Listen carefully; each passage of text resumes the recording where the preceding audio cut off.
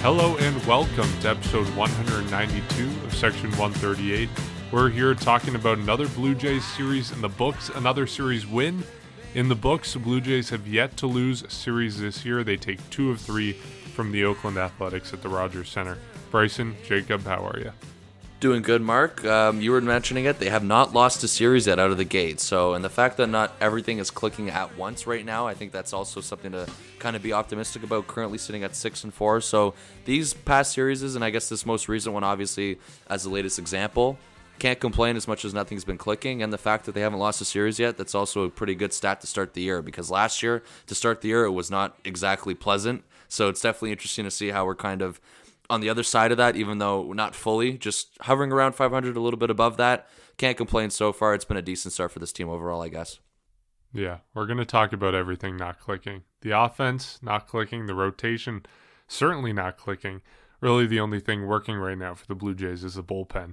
And you look at the core 4, core 5 of Tim Mayza, Jordan Romano, Jimmy Garcia, Trevor Richards, Adam Cimber. Those guys, they've been phenomenal. But everything else for the Blue Jays, not totally going as planned, and yet they are first in the AL East. They're 6-4.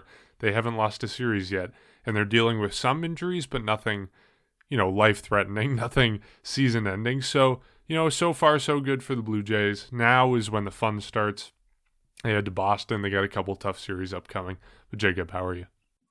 You know what? I will say I'm a lot better after this series. And yes, the rotation, not as good.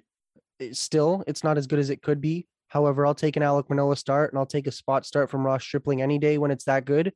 Unfortunately, Hyunjin Ryu continues to struggle. I think going back to last season, I should add, in his last 10 starts or 9 starts, his ERA is above 9. Not good. You want that to be better, even if that's your 4th or 5th starter. But still, I mean, if you're winning realistically, you shouldn't be winning when the offense is not clicking and the rotation is not clicking. If you're still winning, I think that's a very, very positive thing. And even if you're losing games here and there, you haven't lost a series, and 2 out of 3, that's never a bad thing. Yeah, and just before we get into the baseball talk of all of this, we do want to bring up Buck Martinez, who today, as we're recording this on Sunday, announced that he's stepping away from the Sportsnet broadcast crew. He has been diagnosed with cancer and is taking a medical leave of absence for the next few months. Hopefully all goes well and he'll be back at the Blue Jays in July or August and broadcasting their games down the stretch. But I mean, we've seen the outpouring of love and support from every shade of Blue Jay fandom. We've seen it from people in the industry. Buck he is Blue Jays baseball. There's nothing more to it than that. He's been broadcasting their games since 2010. He's been involved with the organization since 1981.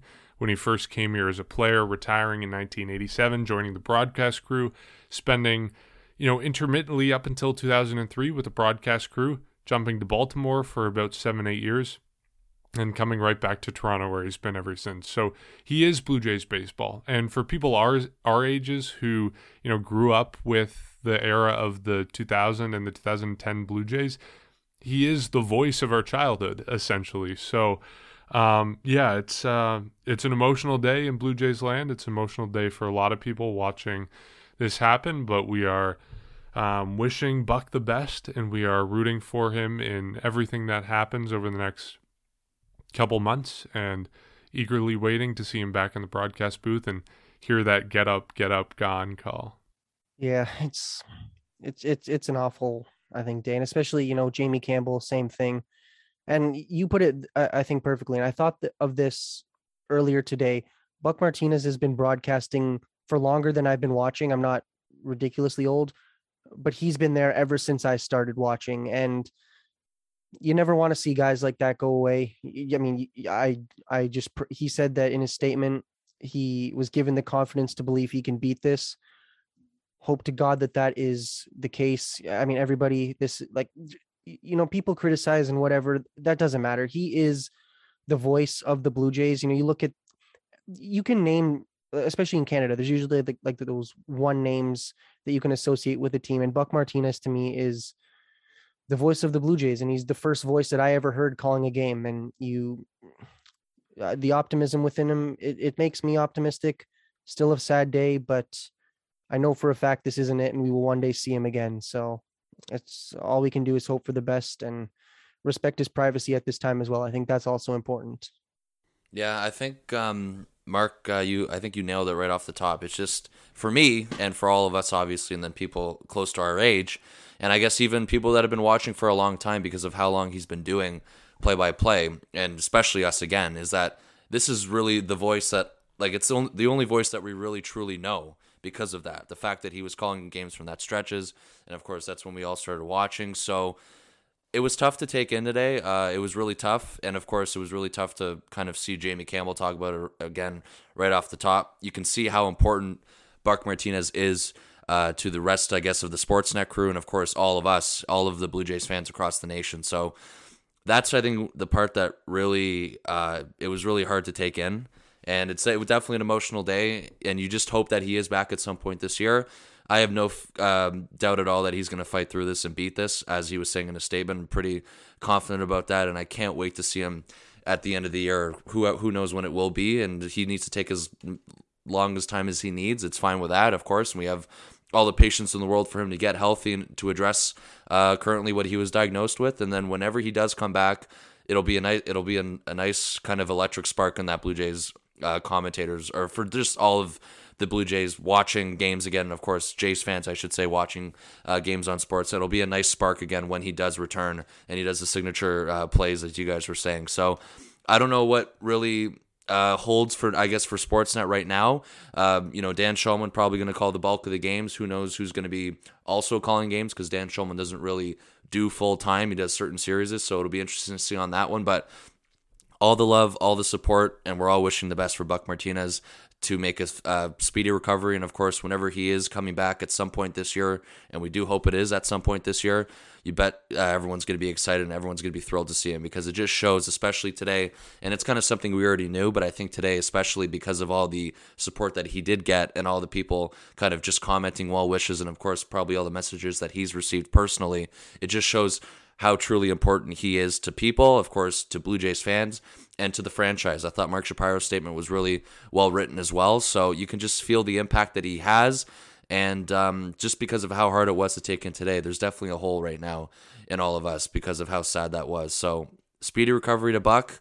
We're wishing him the best, and we know he will beat this and fight through this, and we cannot wait until he does come back at some point, hopefully this year, and I think we're all expecting him that he will do that, and I'm sure he's also expecting that he's going to fight this as soon as possible, and of course come back when he's ready to come back.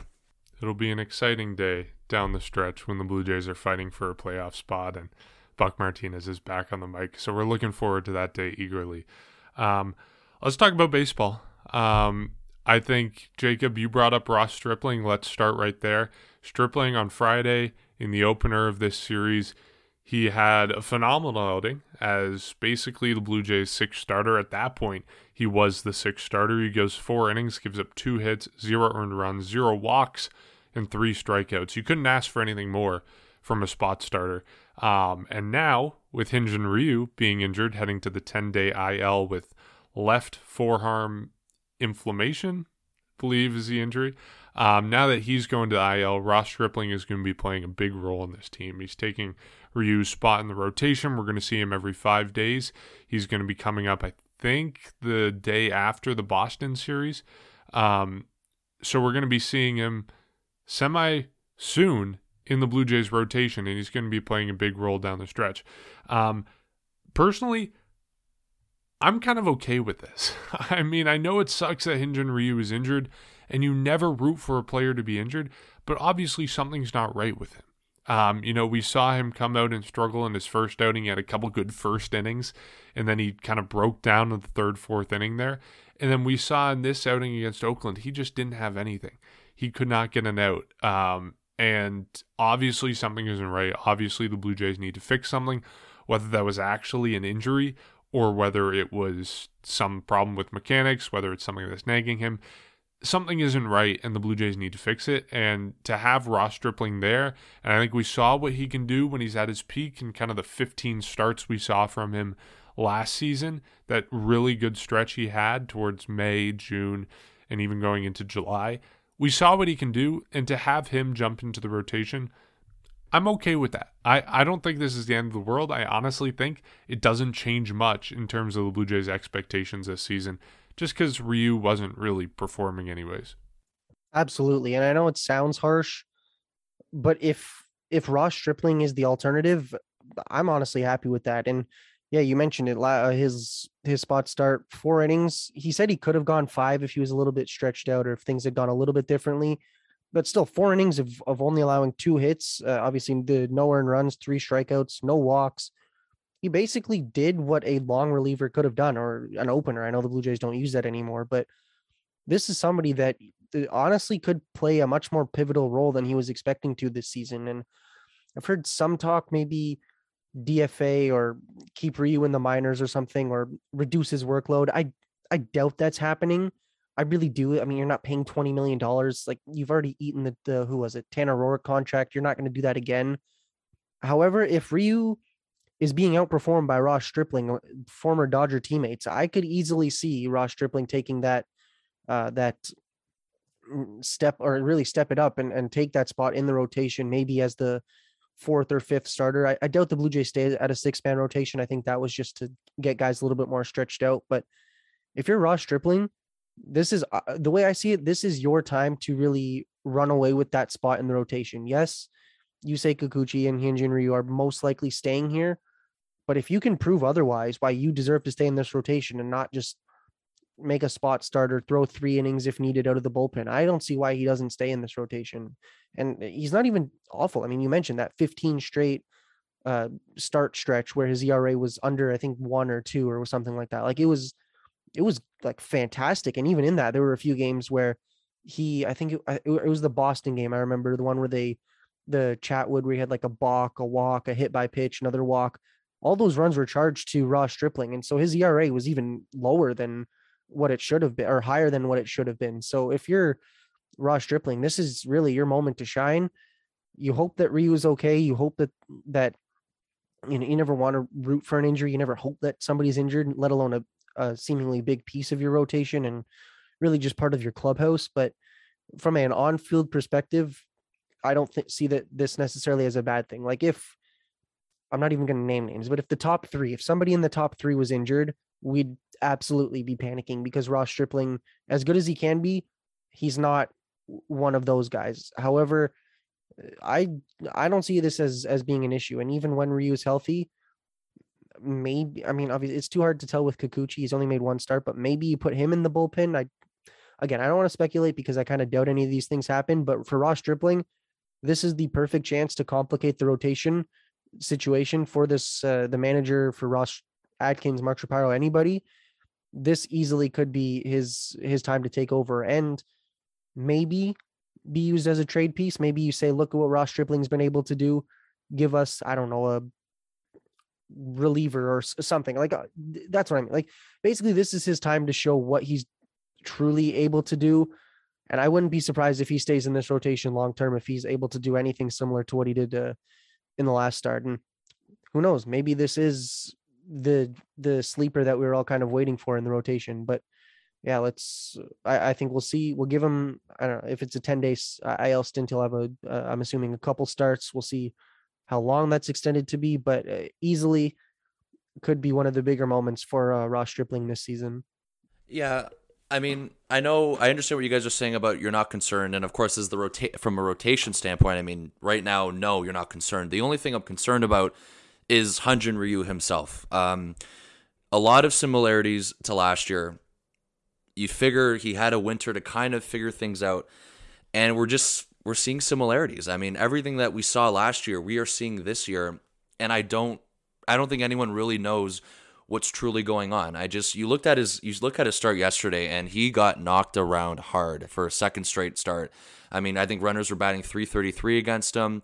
And the one thing where you even look at last year compared to his first 2 starts this year is that he is striking out less people, and his hard hit rates are higher this year than they were last year. And last year was obviously the year where he completely began to regress, or began to, I guess, fall off a cliff, or kind of turn around from what we saw in 2020. So he's actually performing worse than he did last year. I know it's a small sample size, but these 2 starts are concerning. I mean, the first start, we know what happened the first start against Texas, and against Oakland, Two teams kind of, they're not exactly the greatest on paper, not exactly the greatest for expectations.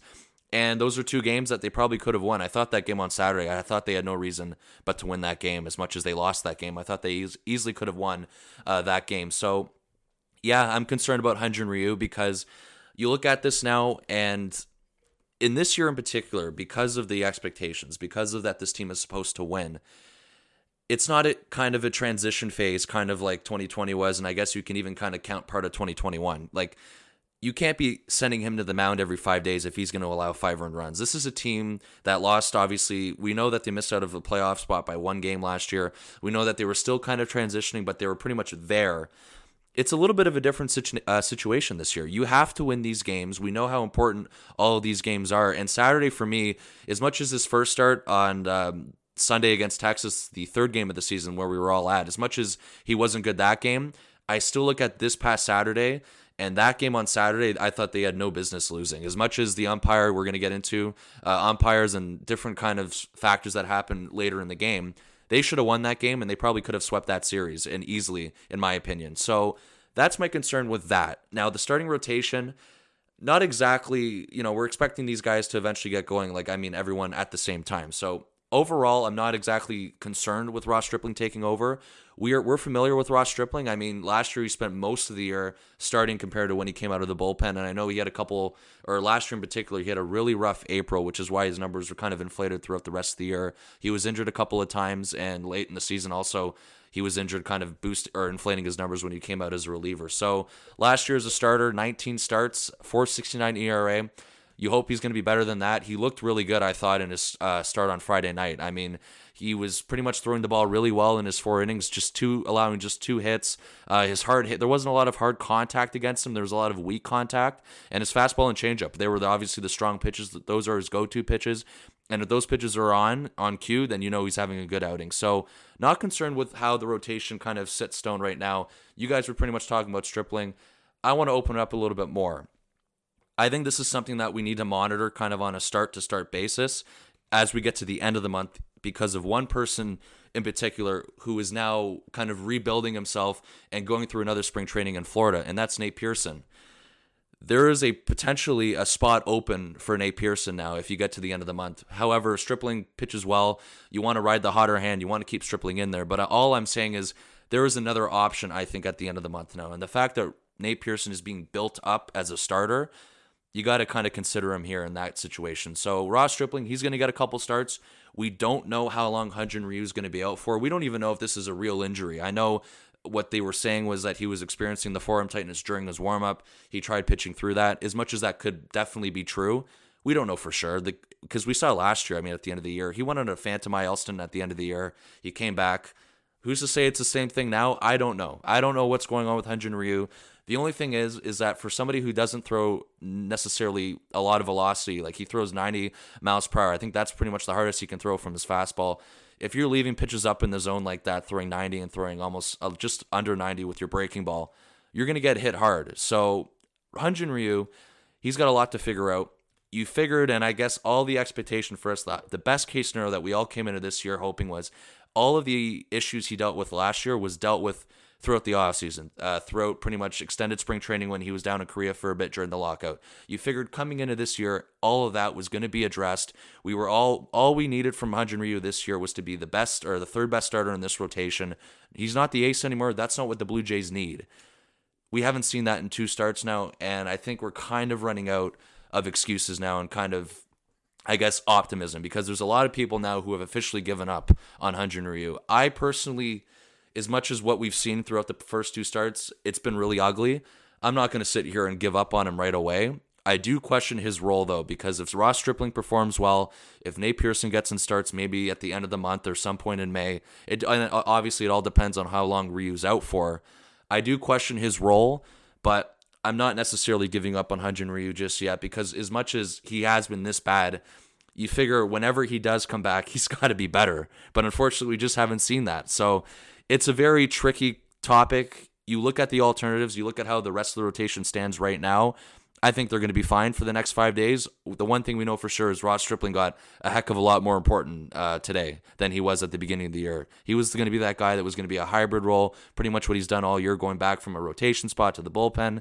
He's now slotted in for the rotation for the time being, and the Jays need him to pitch well. So it was very good what we saw from him on Friday night, and you hope that he continues to get stretched out a little bit more, because he can probably go a little bit more deeper into the games, maybe 5-6 innings from Ross Stripling. We'll take that any day. I think that's a really good start from Ross Stripling. So it's just fascinating to me about what's been going on with Hyun-Jin Ryu ever since last year.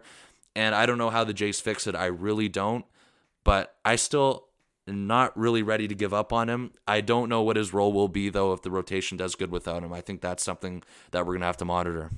Yeah, that's the big entertaining question. Like, Jacob, I don't think they're ever going to get to a point, well, maybe I shouldn't say ever, but I don't think they're going to get to a point anytime soon where they are DFAing him, like where they're dropping him from the roster. I don't think there's a world where that happens. And I know it kind of happened with Tanner Roark, but that was a different situation.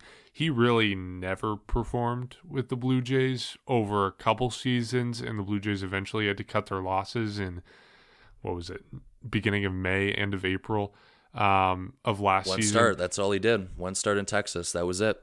Yeah, so I think it's a totally different situation with Ryu. I don't think they're cutting their losses with this guy. I think they're in for the long haul with him. Good or bad, hopefully good. But yeah, I think there is a world where he maybe ends up in the bullpen. I think he'll come back from this IL stint. He's going to get a long leash. He's going to get time to figure it out, see what happens. I think if we get to the point of 3 or 4 starts after the IL stint and it's still not working, and we're still seeing the kind of starts that we saw at the end of last season and at the start of this season, I think that's a point where the Blue Jays might say, okay, it's time to move him to the rotation. Ross Stripling, you get the full-time starting job. Or, like you mentioned, Nate Pearson. I think Nate Pearson's also someone who is definitely in that conversation. Blue Jays working him up to a bulk role right now, but bulk role can easily change to regular starter every 5 days if the Blue Jays need it. So, yeah, it's a whole world of different possibilities right now, and it's crazy how fast things change for Hyun-Jin Ryu. Something changed, on June 4th. That's basically when the turnaround was last season. Before that, he had an ERA of 2.62. Since then, to end 2021, he had an ERA of 5.29. And following that, we know what happened this year. So, yeah, maybe you pick, allude to sticky stuff. Maybe that's what it is. Personally, I don't think that's what it is.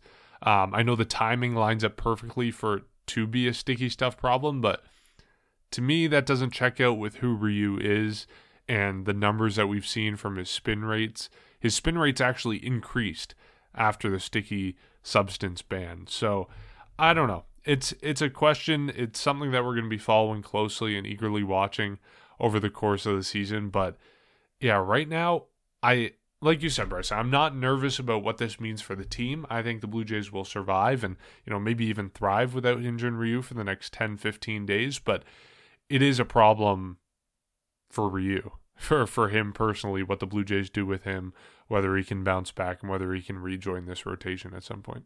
Yeah, I just want to clarify. I don't think he's getting DFA'd. I highly, highly doubt that. He also does have, I know Tanner Roark, different situation, but he does have another full year left on his contract worth $20 million, really $40 million left. He has half of that $80 million deal left. I really don't think the Blue Jays throw that money away, even if he is god awful and Nate Pearson and Ross Stripling are able to rebound and be better than him. I still doubt that he's not on this roster, but yeah, I really don't know what it is. And in the last start against the Athletics, he was just bad. Like, let's face it, he was not good. But in the start against Texas, he at least started well, and I think he had a no-hitter throughout the first 3 innings. Now, I'm not trying to make it seem like that, but you know what I mean. Like he got guys out consistently throughout the first 3 innings, if that makes sense. And there were many starts last season, the second half of last season, where he did that. He would. It was weird. Like I went to a game against the Orioles last year where it was like the 6th inning. He had 2 outs, no hits. It might have even been a perfect game, and then he just allowed like 4 doubles in a row and allowed 3 runs, and then they ended up losing that game. And I think I'm not really sure what to make of that, because we see that, like, yeah, he'll get rocked around, but then he'll also dominate and then have maybe one thing interrupt his rhythm, and then he just falls off from that game and he can't rebound. And I don't really know what to do with that other than have Ryu work on that internally, because like that's going to happen. Like, even like any good pitcher or any pitcher in general is going to have, a good pitch get hit. I mean, look at Garrett Cole. He had to tip his cap to Vladimir Guerrero Jr. because he made a dominant pitch that he just hit. Like, you can't then take that and be, okay, there's another single, a walk, and like a double or something. Like, you can't have that happen. All I can say is that's going to probably be something Ryu has to fix on his own. And maybe it is an injury. I mean, this is his third IL stint, or fourth maybe, in the last 2 seasons, and this season has only just begun. So I'm not really sure. Maybe he is truly not healthy. Maybe he did. I mean, the one thing that is tough is it's hard to say that he's been overworked these last 2 seasons, or 2020 and then 21, because obviously 2020 was shortened, 2021 regular year. And yeah, people would say that his workload was higher, or among his highest in his career. But I still don't necessarily think that's enough to have him just fall off completely. So I don't really know what to make of it. And I hate not knowing what to make of it, because then it makes me sound as if I have no idea what I'm talking about. But all we can hope is that this injury stint, it's not too long. You don't want to see somebody on the IL for too long. That's never a good thing.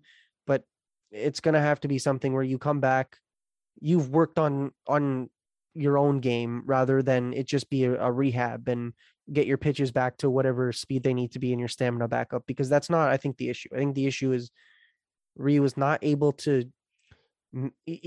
to consistently deliver. And especially when he gets hit up a little bit, it's not something where he's able to rebound. And you hope that that's a thing, because when we talked about the rotation prediction, we assumed he was going to still have like a high 3 ERA, which is not even that bad. Like, if you have 3 aces, if you'll call them, at the start of your rotation, or 3 guys that could easily be a 1 or 2 in most rotations, and then a 4 and a 5 guy who, yeah, could be better, but are not bad options, that's a good rotation. But if your rotation is now plagued by somebody that just can't seem to get outs, that's not going to be, that's not what a championship team, or really a playoff team, is made out of. So all you can say is we hope that this, whatever it is worked on, because Ryu, like we've seen peak Ryu with the Blue Jays. We've also seen all-time low Ryu. So let's just hope that we can get back to somewhere in the middle, where even if he gets rocked, it's not the end of the world. He can still rebound, still give the Blue Jays outs, and minimize that type of damage. Yeah, and I don't know, because it's so bizarre of what really happened. And I really go back to the start last year in Cleveland when he got roughed up I think the weather was really windy that day.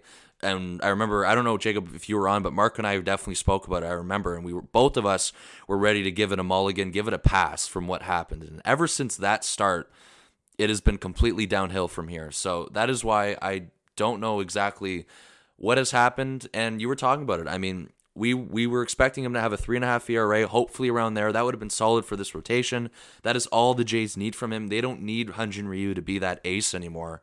And then, of course, I think one thing, however, if you want to be optimistic, and assuming, Barrios gets going, because we're expecting him to get going, Gausman stays where he was at, because his last start in New York was really, I thought he did really well in his last start in New York. The one thing that I think which makes the Blue Jays in a decent spot right now, is Alek Manoah. I mean, 2 starts from Alek Manoah so far. He's been nothing but dominant. He has obviously by far been the best starter for the Jays so far this season. And you saw his start today. I mean, I think he had about 9 whiffs from his slider today, and that was nasty. He had a couple pitches that he threw that was completely, just the spin rate, I don't know, the movement on it really fooled a lot of those batters today for Oakland. So that's one thing to be optimistic about. You know that at some point in the future, he might be your future ace, Alek Manoah, in a couple years. He's been nothing but dominant. And I mean, obviously the team as well, whenever he does pitch, everything really goes well. When Alek Manoah is pitching, you know that they have a really good chance of winning the game. So it just throughout his first 22 career MLB starts, I'll give you some stats on Alek Manoah today. A win percentage of .846, which is first in the MLB. Strikeouts are at 140, which is first. His whip is 1.04. Opponent's average is 186, and his ERA is 3.06, and that is going through his first 22 starts with the Jays. So Alek Manoah stepping up while Hyun-Jin Ryu is starting the year on the IL now and kind of trying to figure things out. That might have been the X factor, and that was the one thing we did discuss. All three of us, I remember at the beginning of the year was when we were discussing this. We did say as much as Hyun-Jin Ryu, we didn't necessarily know what we were going to get out of him. Alek Manoah really needed to take a step further than last year, and that's obviously asking a lot out of the guy. We know that his track record in the minor leagues, not a lot of innings in the minor leagues at all. The situation he was put in last year was obviously another tough spot because the Jays desperately needed starting pitching, and he out here so far these last two starts, or his first two starts, I should say, he looks calm, he's in control, and you're really confident in saying that it's going to be a win for the Blue Jays overall. So Manoah needs to continue to pitch the way he's pitching. Barrios is going to eventually get going. Kevin Gausman's going to be Kevin Gausman. You're sitting in a pretty decent spot, I think, for the starting rotation, which is another reason why I don't think we're necessarily concerned with the rotation in the absence of Hyun-Jin Ryu. No, really, the only two people I'm worried about in the rotation are Ryu and Kikuchi, and I'm confident Barrios will figure it out. I'm confident Gausman has kind of already figured it out. It's really just a question of, is Kikuchi the guy we saw in the first half last season or the second half, and can Ryu get back to what he is? So it'll be interesting to watch. Let's talk a little bit about the offense, because we knew that was something that's going to become a problem for the Blue Jays. It was already a problem last series. Entering this series, they lose Teoscar Hernandez. They lose Danny Jansen, although that's not as big of a factor when it comes to offense. We knew it was going to be a problem. The Blue Jays struggle a little bit, not totally. They score 4 runs on Friday, 5 runs on Saturday, 4 runs again on Sunday. So not the type of offensive production you expect from the Toronto Blue Jays, who had the best offense in the league last season. It's not terrible. Where the concern comes in is in clutch hitting situations. Runners in scoring position right now this season, the Blue Jays are batting 157 with an OPS of 550. Again, this for the best hitting team in baseball, or what's supposed to be the best hitting team in baseball. 2 outs, runners in scoring position, they're batting 194. In late and close games, they're batting 231. So you're getting towards acceptable territory there. In high leverage situations, the Blue Jays are batting 175. So I think those numbers portray a situation kind of similar to what we saw last year, where the Blue Jays are struggling late in games, in close situations. And I know that's something they tried to address this offseason. They went after left-handed hitters who can sub in late in games and prevent the kind of mixing and matching of screwing them over with the opposing team's bullpen. But so far, it hasn't totally worked, and that's still an area of concern. I personally think it's going to figure itself out. I don't think this is a long-term problem with the Blue Jays. Some people probably disagree, but from my perspective, I think it was last season, end of April, we were kind of having the same conversation, not so much the high leverage, late inning, runners in scoring position thing, but just overall concerns with the production from the Blue Jay lineup. And it turned itself around real quick. I know I think it was a 15-1 win against, I want to say, the Angels, where everything seemed to turn on a dime. And that was a turning point for the Blue Jays towards mid to late April, where everything changed. And after that point, we were kind of hunky-dory. It was fine at that point for the Blue Jays. I think Springer was back for a couple games and then went back on the IL. But, I'm not concerned about this long-term. I know some people are, and the runners in scoring position and the high leverage thing might be an area of concern for some. I don't know if you guys are worried about that. I mean, you can be concerned, and I think that that's definitely something that wouldn't be something that's wrong. But when you look at it throughout the first, how many games they played? 9 games. A lot of the regulars, a lot of the key contributors, 10 games. So throughout the first little bit of the season, a lot of the key contributors, some of them have clicked, some of them have definitely already been in mid-season form, if you will, but a lot of them really haven't yet. I mean, Bo Bichette hitting under 200 so far. George Springer, He started off really well, like hitting mid threes, but he's down under 297. Yes, that's still good. I understand that, but he's cooled off a little bit. Matt Chapman's never really clicked yet. I think he's hit a few bombs, but he's never really been as consistent as we'd expect him to be.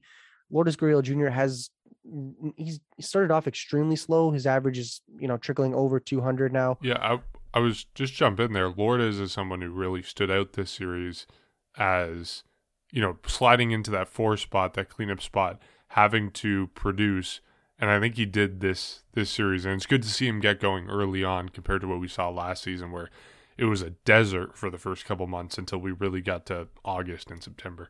Mm-hmm. Oh, absolutely. And even, look at Alejandro Kirk. We expected him to hit well. I mean, he's, again, 208 average in his first little bit of the season. He's played in 8 games. So, again, it's very small sample size, but a lot of the key guys are still getting going. And so I'm not really worried just yet. I mean, they've only seen 3 different set of pitchers so far, the Rangers, Yankees, and now the Athletics. So I get it. You want to see the results early, especially when the hype was second best team in baseball from day one. Like, I absolutely understand that, and every game does matter. I'm not trying to justify it by saying it's April, it's early, but I do also understand that players will take a little bit of time to get going, especially with that shortened spring training. And I hate to use that as an excuse, but I get it. Like, it's early. Players are still getting going. Pitchers are still getting going. So if this trend continues, I think in the Yankee series, I can't remember if we touched on this, but the one game, the last game where they got shut out, they had the bases loaded, no runs. Aroldis Chapman completely fell off, bases loaded and no outs, I think, in the 9th, nothing. Like, if that continues or anything close to that continues, absolutely be concerned. But as of right now, I'm not as concerned as I think a lot of people are. And realistically, you're missing Teoscar Hernandez, you're missing Danny Jansen. Like, the offense will get better, and I think that's the one thing that a lot of people need to take away from this. It's I think it's way too early to be concerned or to panic is the best way to put it. And the last thing I'll say is, who else are you going to get? Like, you're not going to go out and get a better outfielder who can hit better than Conforto. Okay, well, I mean, you could, but you know what I mean? Like, if I'm just kidding. If Teoscar, I'm not going to call Teoscar Hernandez, but say George Springer struggled mightily throughout April, you're not going to replace him. Like, you're going to keep him. You guys are laughing because it's true. Like, you wouldn't replace George Springer. You wouldn't replace Bo Bichette. I don't think anyone's saying that, though. I think the worry is just that we're seeing 2021 repeat itself in runners in scoring position, high leverage situations, that kind of thing. I don't think anyone's saying trade for Jose Ramirez or something like that. Well, people are saying that, but different reasons. Yeah, no, that's fair. I just mean it's too early to say that the options that they have now are falling off or that it's anything like that. Like, it's way, way too early to panic or get any nervous at all. So I'm just going to let it go. They have an off day. They're going to go to travel to Boston, see how that series goes. And I think guys will start to get things going. Kevin Biggio too, somebody we haven't mentioned. I don't know how much room he has left on this roster, but regardless, he's here. Still hitless. Yeah, he's struggling mightily, and I hate to say it, but guys are taking a bit longer, I think, than we've expected to get going. So I'm not worried. It does need to get better, though. I mean, the runners in scoring position, you're not going to blow out guys every game or teams every game. It's not going to be like that. And especially if you're going to play against good teams, you're in the AL East. Obviously, the schedule's still what the previous setup. It's not as balanced as it'll be in the future, especially in the playoffs. Like, you're not going to be against guys that are going to just get lit up all the time. So that absolutely needs to figure itself out, needs to get worked on. Am I worried now? No, I think it's way too early. And if it continues for really the rest of April, if it's a consistent thing among the team, absolutely, I think we can look at it and say, okay, what's going on here? But as guys start to get going, as Matt Chapman, I mentioned him, his average steadily creeping over 200, getting higher and higher as games go on. It will get better. They'll get Teoscar Hernandez back. It will be better. And I just, that's the key here is for those people that think that the offense is going to repeat itself. I doubt it will. It's going to get a lot better. Just let guys get healthy and let them settle into the season. Yeah, no, I'm not too concerned about that either. Like the only thing I'll say is that what the schedule is about to go to. Now you've had a couple mediocre teams with Texas, with Oakland. All you're seeing for the next 2 weeks is the Astros and the Red Sox, and then you see the Yankees again to start May. So I said it off the top, not everything is exactly clicking right now. So if they play like they are right now, it's going to be a lot more difficult to win these games in the next couple of weeks. So I'm not here to have a discussion about being concerned, because I think people that are overreacting over 10 games are just crazy, because we saw the exact same last year. It's going to balance out. Like you were mentioning averages. I'm not even concerned about overall numbers. It's the clutch situations that Mark was talking about with those numbers that I think is the highlight on this, even though it doesn't concern me long term. It's just these next 2 weeks in particular, they definitely they're going to have challenges if they can't get those clutch hits in. As much as they did struggle throughout the weekend, I still think they had a couple of good moments. I mean, if you go back to game one on Friday night, I think Espinal, Collins, Gurriel, I think they all had clutch hits, which helped them get insurance near the end of the game.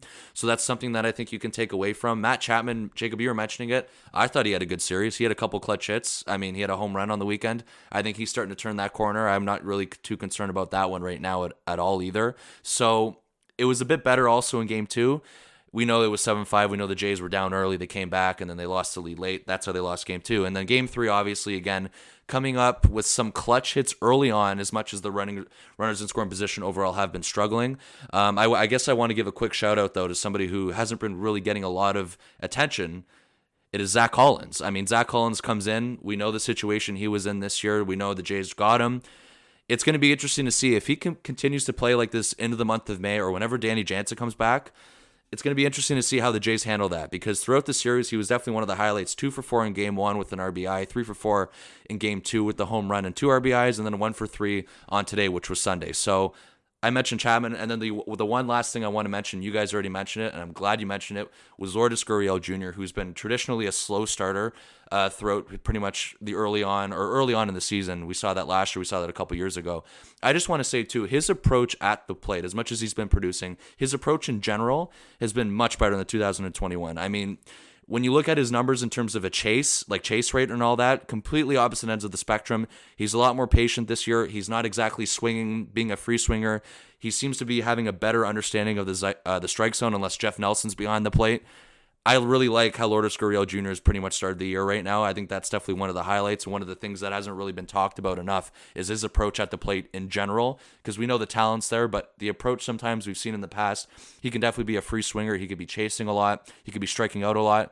This year, I know he's been striking out still a decent amount, like anybody else on the offense, but his chasing is definitely down, and I really think that's important, especially because of the Teoscar Hernandez injury, and I think just because he's been spending time at the cleanup spot. So that's definitely where things stand. The clutchness, it's going to come, but if it doesn't come in the next 2 weeks, all I'm saying is it's just going to be harder to beat the Red Sox, the Astros, and that's all you're seeing for the next 2 weeks, and then you see the Yankees to begin the month of May. They got to figure it out fast, and I think they will, but I'm not here to have long-term discussions about the offense being the way it's been. I'm not concerned whatsoever, and I don't think people should be concerned at all.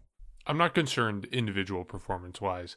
I think the area where concern comes in, maybe concern is not the right word. We're using it over and over again, but just, general, I guess, discomfort with the trend where things are going, because we don't want a repeat of 2021.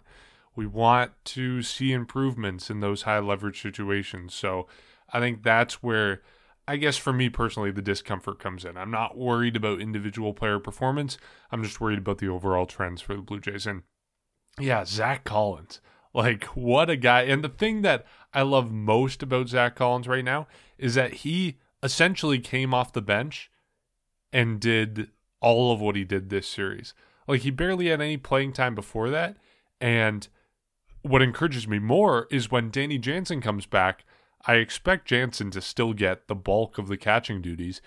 But if Zach Collins is the guy coming off the bench to either pinch hit late in games, because we know he's a left-hander, or come off the bench and get the start every 3-4 days, and if he can do what he's doing right now, coming right off the bench, man, the Blue Jays at the catcher position just got so much better. So, yeah, I mean, Reese McGuire, Zach Collins. Right now, you would pick Zach Collins. I know we were having the conversation last time about Blue Jays not making that trade, and we were worried about that trade, but Zach Collins is paying off right now.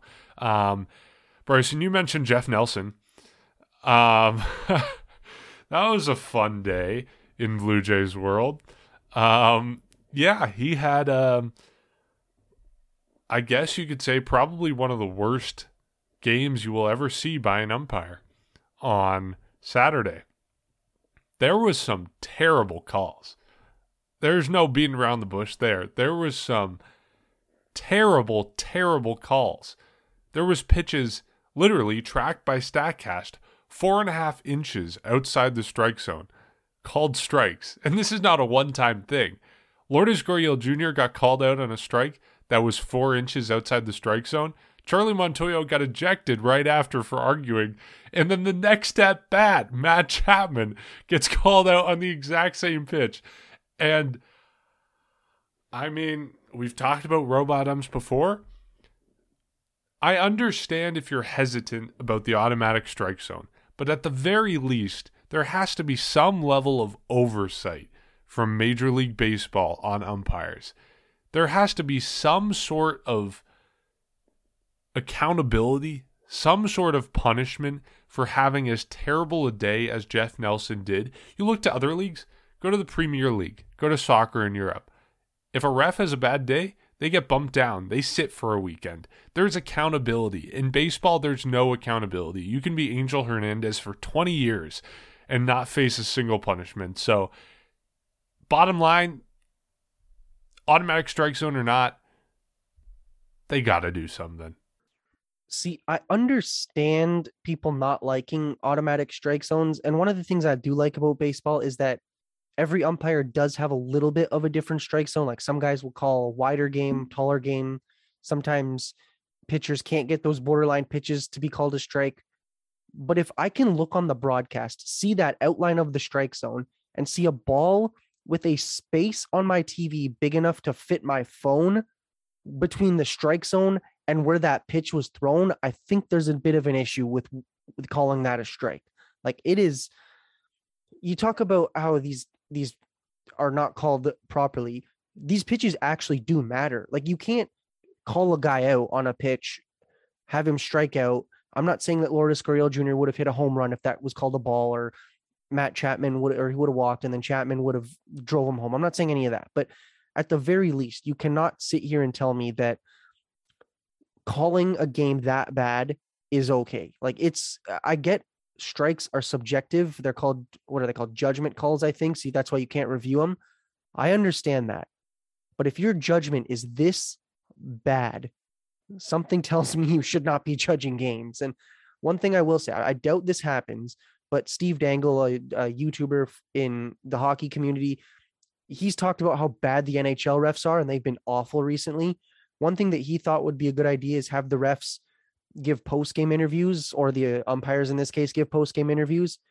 I know that's probably going to scare the crap out of guys, because then it's okay, well, what if they don't agree with my call? Now I have to explain why I called this guy out or whatever. Like I get that that's going to scare guys, but if you have to be accountable, like if I had to explain to you guys why I did something terrible, maybe I'm going to think twice about doing it. Like, so if these umpires are going to make a call that is clearly terrible, like if it's consistent, if everybody consistently is saying what you're doing is terrible throughout the game, I don't know, maybe there's a little bit of something that should be looked into. And it's unacceptable at the major league level. I get it if it's little league, I get it if it's beer league or whatever, fair enough. You're not going to have the top umpires available. But if I'm going to pay money, and if people are going to pay money and invest into these things to watch a game, the people calling the game need to be correct. And you can have 50,000 people saying that that's a strike, but if the one person calling it a ball or vice versa has it wrong, that's unfortunately the decider. But Major League Baseball cannot have this.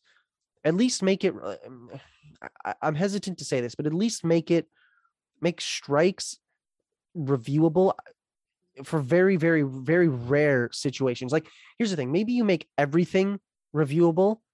Maybe you use your challenge a little bit differently. And if you're in the ninth inning, you choose to challenge that. Now, I doubt that happens.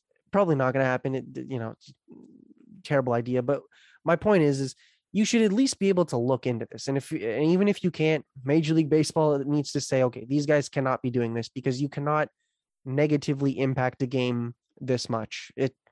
It's not acceptable. If you're going to be at the top level, I think the league, I'm pretty sure they only allow like one new umpire a year, something like that. Like if you're an umpire, you're staying there for a long time. You got to have better ones. And I get it. It's a high stress job. There's other people that can do it if you can't do it. And I hate saying that because it sounds terrible and cruel, but it's not acceptable to have guys just calling games as wrong as they are. And it's consistent. I mean, if you guys remember last year, I think it might have been against the Yankees. I think it was in where was it? In the spring training home. Rowdy Tellez, there was a ball probably like the middle of his shins. It was called a strike. He was out looking. Blue Jays ended up losing the game. That cannot be happening. Like you cannot have a clear ball or strike be called otherwise. And if Major League Baseball actually cares about this game, like if Rob Manfred wants to actually make people want to watch this game, all I'm saying is decreasing the commercial time or decreasing the pitch time can only do so much if the actual quality of the on the field performances is lower. And for umpiring performances like that, it's not acceptable. You cannot have that, especially at the major league level, and especially when a team is going to disproportionately negatively be impacted by it. I just want to say, first off, the thing that made it worse for me is that this was the same umpire who umped Game 6 of the 2015 ALCS. Same one, and I guess that at-bat to Ben Revere is the most famous one where a horrible call. I didn't even recognize it was Jeff Nelson. But here's the thing. I think I'm more strict about it than you two. I know, Mark, you were saying there's got to be some sort of somebody checking it. I think it's either one or the other. You stick with the human element or you go to the robots. And I've been somebody who has been very divided on this, but it is hard to make a case after seeing Saturday's game and say that you got to keep like if that's the case, the robots may have won me over, and I'm ready for the robo umps. You just look at it. It was probably one of the worst called games that you've ever seen. It was definitely the one I've seen. I mean, you saw the umpire scorecard from that good Twitter account that releases it, Scorecards. 68% of a called strike accuracy. The average is 88%. I'm sure everyone else has pretty much seen the generics of it, but he almost favored in Oakland by a run and a half because of him calling the games. And to throw it out there one time from Kevin Papetti on Twitter, he said there were just 5 games under 86% accuracy last season. Only one of those 5 games was under 88%, and only one of those 5 games had a higher overall favor. Jeff Nelson may have called the worst game since 2020. It's hard to believe that's the case. You figure it'd be one of the worst called games, I guess, just in recent memory and in history, because I don't think I've ever seen a scorecard that bad before. It just 68% is insane. I think the robots have won me over, and I think if that's the case, you got to make the transition because I don't really see a way in the middle. I don't see reviewable strikes. I think that pretty much opens up a can of worms. You either make the switch full time or you stick the way it is right now. But all I'm saying is if that's a playoff game, there's no excuse for that, and something's got to be done for that. They got to have. The one thing I did agree with you, Mark, about is that there's got to be a situation where you can send umpires down or punish them for being horrible behind the plate. It has been an idea that many people have spoken about in the past, but something does have to happen for that. And if that's not the case, make the transition to robot umpires because that is unacceptable for no matter what month it is, no matter what game it is. You can't have that throughout the rest of the year. Let me make it clear. Automatic strike zones are coming. Like, it's not a debate. Bring on the robots. Yes. Like, they're coming. It's in the minor leagues right now. It's, there are hitches in the technology that's being figured out, but within the next 2 to 3 years, we're going to see an automatic strike zone. To me, that's just a fact of the matter. And, maybe they have to wait until the next CBA. I hate even mentioning that word on this podcast anymore, but it's coming at some point. So it's just a matter of time that we have to put up with this crap. But the last thing to mention today is a fantastic performance of Jordan Romano. He has gotten the save in every single Blue Jays win this year. And I know that's something that's hopefully, in an ideal world, not going to keep up over the whole season. Hopefully they're winning games by more than 3 runs each night. But he's been such an essential part of their success early on that it's hard to imagine the Blue Jays winning without him. And whenever he comes into the game, it is lights out, shut down. You can turn your TV off. The game is over. And to see someone like that, to see someone be that consistent out of the pen, and to see the Blue Jays have that tool in later innings to go to, and that reliability to just roll him out there ninth inning every single day, and he's going to give them the win, it's awesome to see. And it is going to be such an important part of this team this year if he stays like that. I know we saw a couple blips in the radar last season. I think it was around June, around the sticky substance ban when we saw him struggle a little bit. But by and large, just last 2-3 years, absolutely phenomenal. So exciting to see him in the game. And so happy to have him on the Blue Jays, especially in those later innings. And the funny thing is he was, after being selected in the Rule 5 draft, was given back to the Texas Rangers, who then offered him back to the Blue Jays. So he easily could be doing this for the Rangers, and thank God that's not the case, because we all panicked when Ken Giles went down with an injury. When was that? That was 2020. So he missed most of that season, came back, but then re-injured himself. That was the Tommy John. Obviously, he's not with the team anymore. Rafael Dolis did well, then fell off in 2021, but Jordan Romano's really not done that at all. He has basically he's dominated ever since the calendar flipped to 2020. So maybe the pandemic was good for him. Maybe we just needed a pandemic to have a good closer on this team, but it's absolutely dominant performances by him. And even today, I was joking with my friends as I was watching the game. I was like, yeah, okay, guys, we can turn it off now. Phone's about to die. We already know they're winning. When you put him into this game, the game is over. He might allow a single maybe, but he's going to rebound from it. And I told you guys from the start, I've said this probably more times than I can count, but this is top 3, if not best closer in baseball right now. Maybe okay, at the end of the season at least, but even now, top 5, name 4 guys that are better than him. I don't really know that you can. And I think just to have this also be a Markham guy, a guy ending the game for his hometown team, it just makes it even better.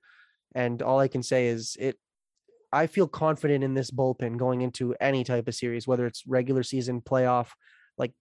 It almost reminds me of I think it was the 17-18 Yankees where they had Betances, Chapman, and Andrew Miller. It almost reminds me of that, but even better. The game was over after the 6th inning if the Yankees were winning, and Blue Jays have that. Hope to God that this stays the way it is. They still have a lot of these guys for the next 2 to 3 seasons. It could be a dominant bullpen for the stretch, and especially as this team looks to contend. Yeah, nothing surprises me, or I don't think it should surprise anybody with Jordan Romano anymore. He's calm, and he's ready for the moment. He produces. We saw the record he broke, passing Tom Hankey, obviously, for consecutive saves, and that's still going, which is really good. And the thing that fascinates me is that he is just a 2-pitch pitcher. It's a 4-seam fastball or a slider, and he kind of uses it both equal percent of the time. We know the velocity's there for the fastball. We know the movement's there for the slider. It makes him dangerous, and it really makes up for it only having those 2 pitches. The one thing I will say that obviously most of this is Jordan Romano. You said it, 6 saves, 6 wins. You can't take anything away from that. That is amazing. The one little thing I think that helps him in this case, and it's no knock on him at all, this just makes the team better overall, is the people that the Jays have assembled for the bullpen later in the games so they don't lose the game or they don't blow the leads like they did last year. They stay with it until the 9th so Romano can come in and get the job done. And right now, I think the most common one we've seen in terms of a 7, 8, 9 is Cimber, Garcia, Romano. So Jimmy Garcia is a guy that Jays fans are still kind of getting to know. He arrived to spring training late, but Garcia has nasty stuff as well. 5-pitch repertoire, and he kind of just uses the same pitches all at the same time, a decent amount. And we know Adam Cimber really well. So I think the fact that Romano's got 2 guys behind him that are setting or keeping or holding the lead for him to set things up for Romano to come in the 9th, I think that's huge. And obviously that's one thing that we saw this year compared to last year with the bullpen. Overall, the bullpen's a lot better. Obviously, it's not the best in the American League East. It's not the best in baseball, but it's definitely up there. And Jacob, you were saying it, one of the best closers so far to start the year off. Jordan Romano, we shouldn't expect anything else, and he is dominant. You really feel comfortable when he comes into the games and gets the job done.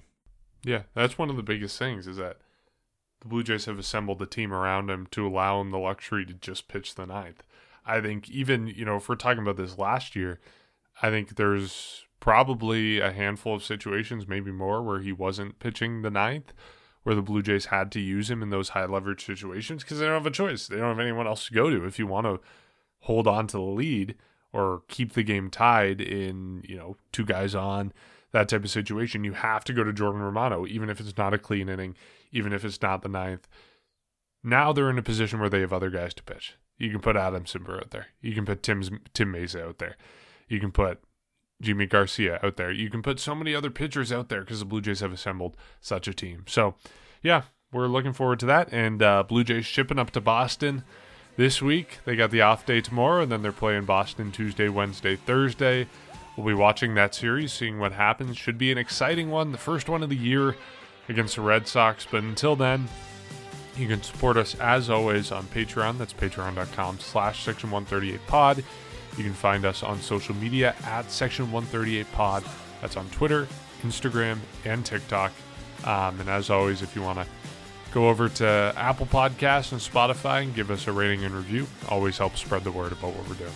So we will catch you on either Thursday or Friday after what should be an awesome series against the Red Sox. Catch you then.